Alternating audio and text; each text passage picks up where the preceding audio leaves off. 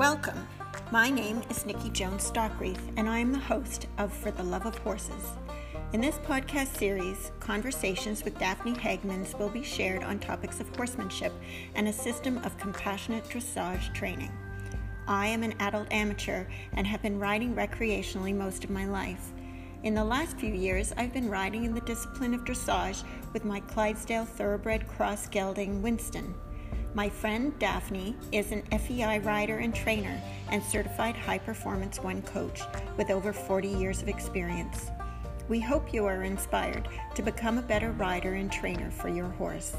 Each episode will cover a topic relevant to the sport of dressage and will end with a take-home message, quote, or reading recommendation. We also discuss strategies to improve your riding success between rides.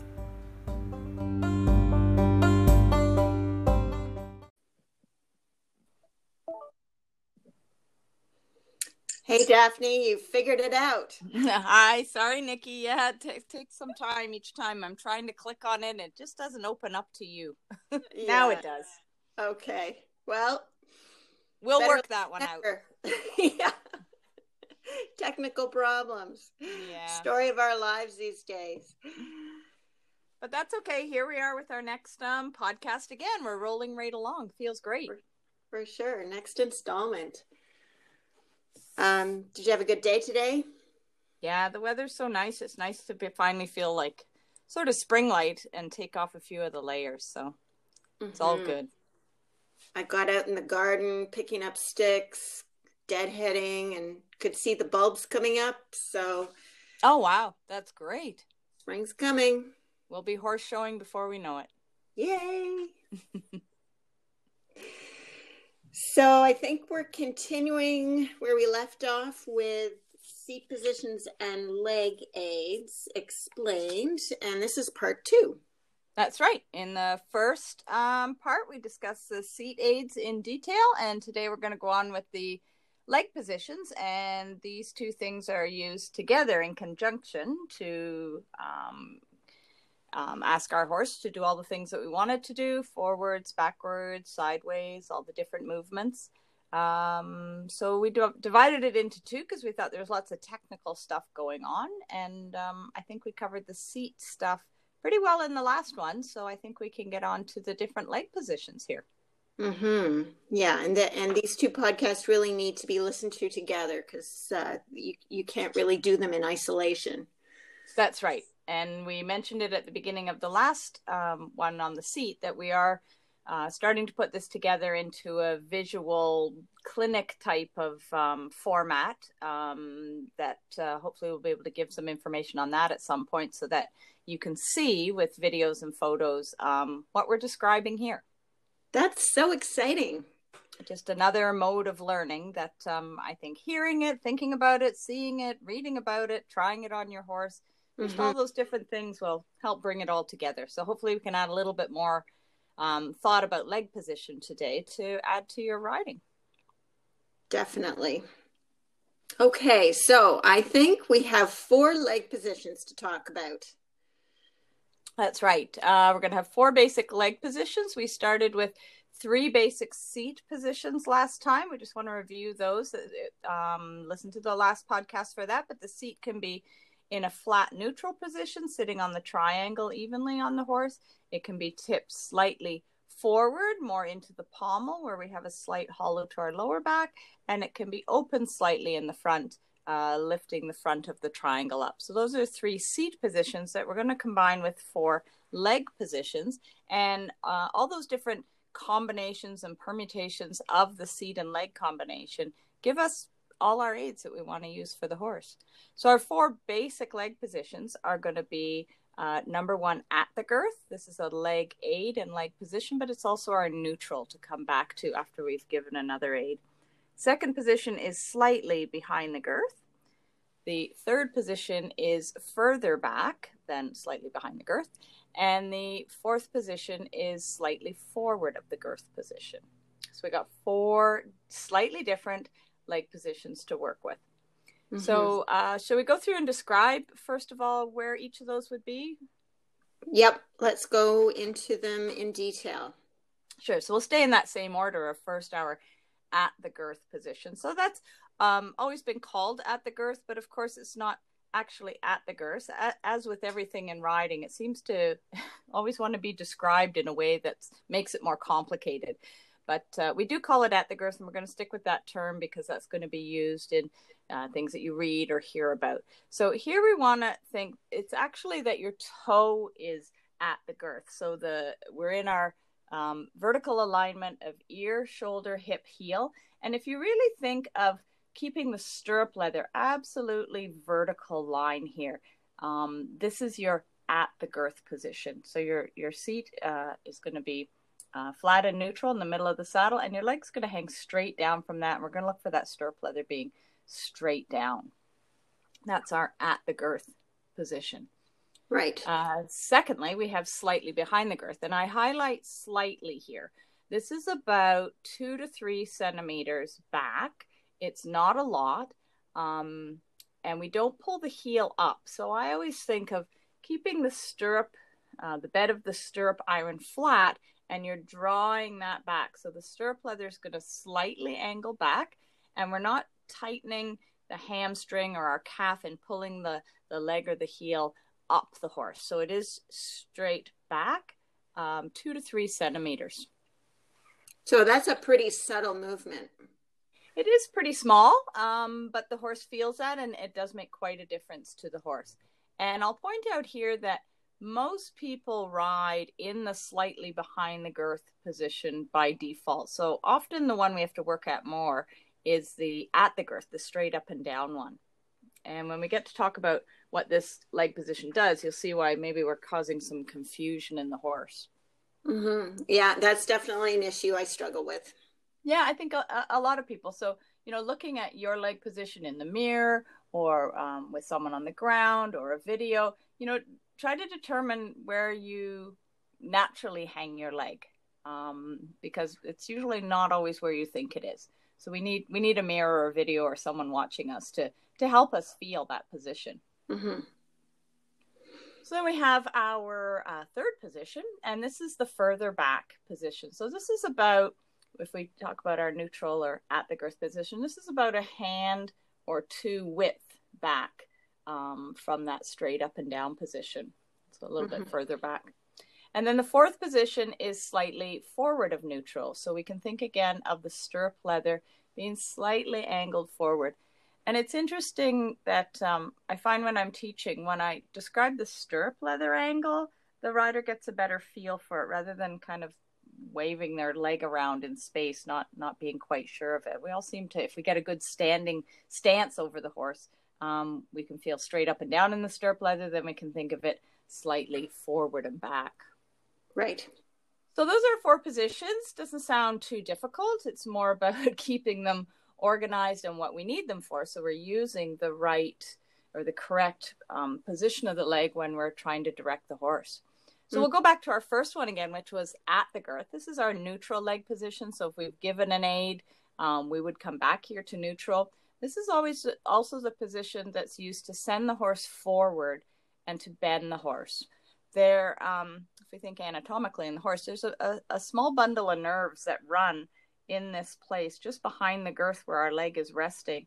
And it's actually the sort of irritation of those nerves a little bit that cause the horse to react and move from that. And then we take the aid off and the horse will learn to react to that. So we're going to use that to send the horse forward and to bend the horse and to come back to neutral position when we've given another aid. Right. And I think having the horse on your aids and listening to that leg helps you keep your leg in the right position so you're not trying too hard and really squeezing with your leg, because that means you end up putting your leg in the wrong position and the horse isn't listening as to what you want because you're not describing it properly. Yeah, I think that's a very good point, in that we're trying to ask the horse, say, to go forward. So we ask at the girth, we have our stirrup leather straight up and down, we're asking there, and then maybe we think, oh, the horse didn't listen, or the horse didn't listen, or we try harder because we think, oh, I really want him to go forward and I have to use a stronger leg, and then we inadvertently end up tightening our hamstring and drawing the leg back, and now the leg is in the slightly back position, but we're trying to make the horse go forward. Yeah. So we've already confused the situation, and then of course the horse doesn't go forward, and we use a stronger leg, which usually contracts our leg muscles more and pulls it even further back. So we're already in an argument about going forward. Mm-hmm. Yeah. So I think that's a good one to practice. And then if we think about the slightly behind the girth, and we're saying again that emphasis on the slightly 2 to 3 centimeters back. This one is used for your lateral work. Maybe you're doing turn on the forehand, leg yields. It's used as an outside leg in the guarding position. This is also used to collect the horse, to gather the hind legs. It's used for piaffe, passage, canter pirouettes, your higher level collected work. So again, as you mentioned earlier in our at the girth position, you can see the confusion here. If that leg is drawn back, the horse is thinking, gathering, collecting, shortening, and you're thinking, no, I want you to go forward. So using that stronger leg may even cause the horse to go crooked or sideways because it is part of our lateral work aids. Yeah, or rear a little bit and not go forward, and those kinds of reactions I've definitely experienced. So. Right. So if you're seeing that, you sort of ask yourself, okay, where's my leg and seat aid? Am I actually asking him to go forward, or am I asking him to resist and go backwards? Yeah. And yeah, I think you've seen that when you're like, oh, hang on, let me put my leg forward. And then the horse immediately goes forward. A bit of an aha moment of, oh, that's my leg hanging straight down at the girth. Exactly. Yeah, that's a great one. So then our further back is about a hand or two width back from our starting position, which was neutral, straight up and down in the stirrup leather. And this is used for rein back and as an outside leg for the canter aid. And I think you've said it in one of the previous podcasts, this was your real aha moment or your belief moment of seat and leg aids really do work as opposed to kick and pull.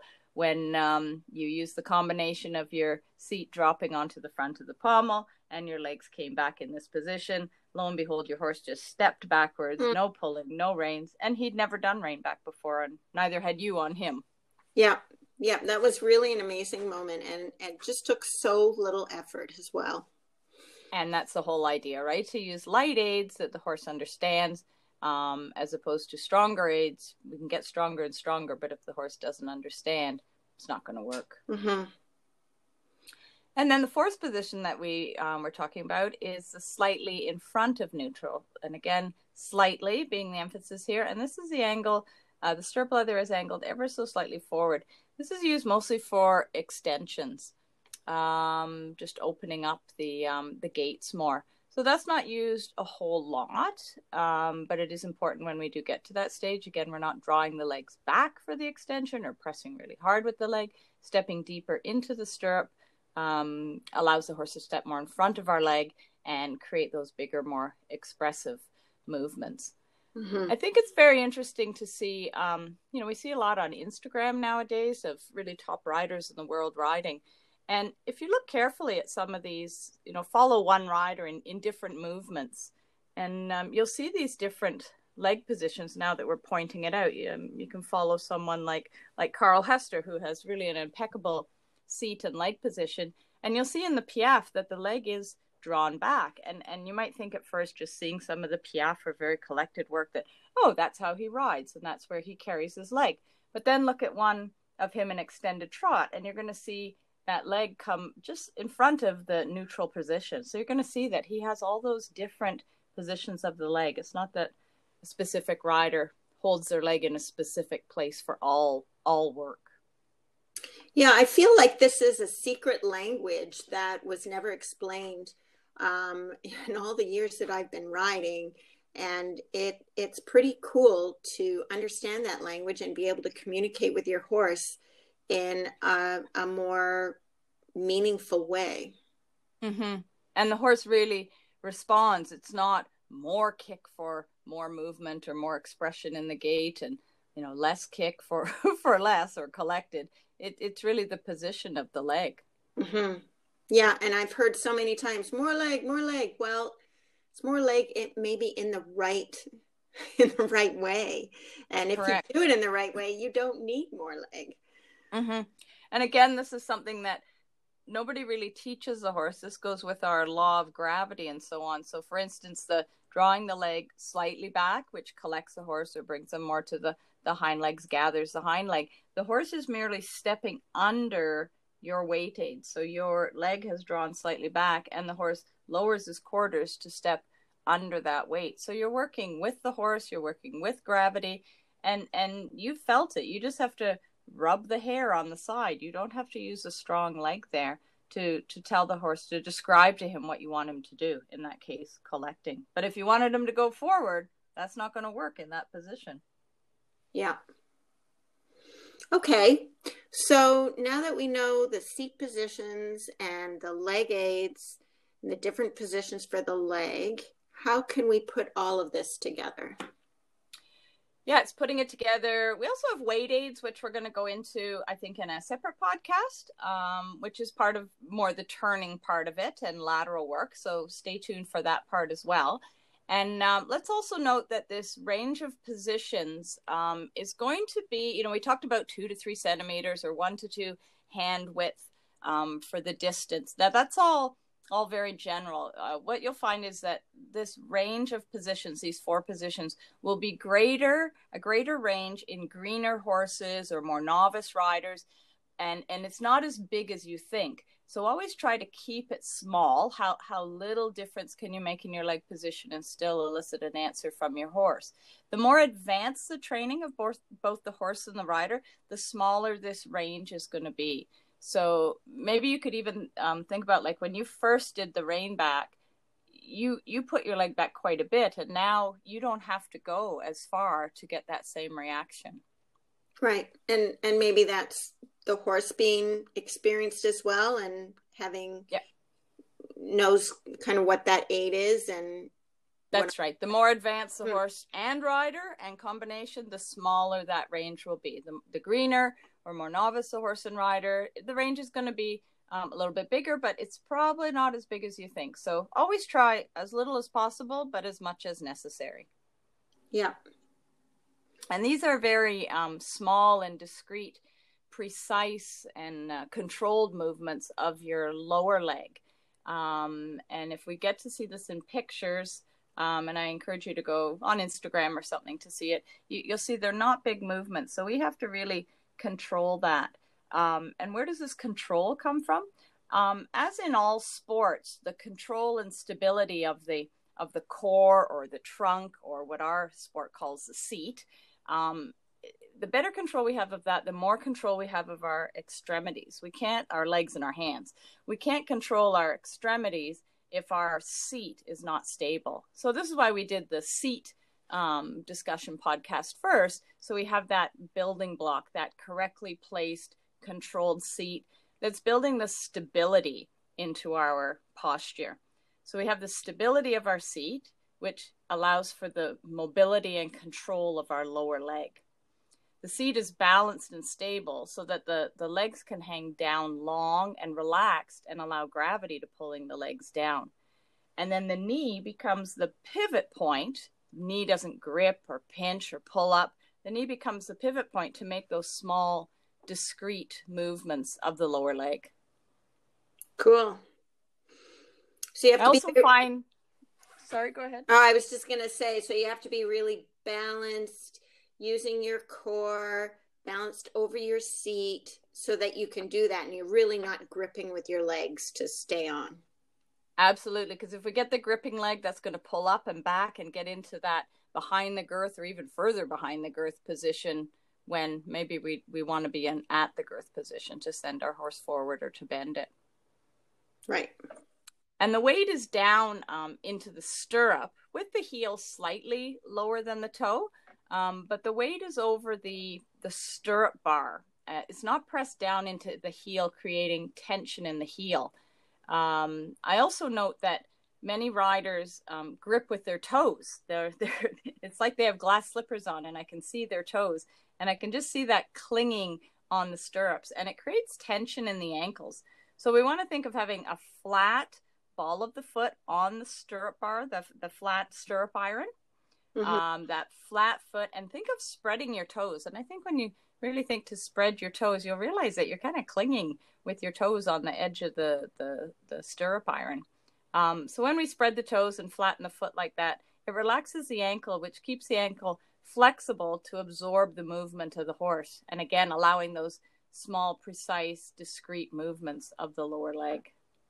Yeah. Once again, another thing that I used to do a lot of, grip with my toes and curl those toes. And it's quite a trick being sort of maintaining that strength through your core, but then relaxing down through your leg.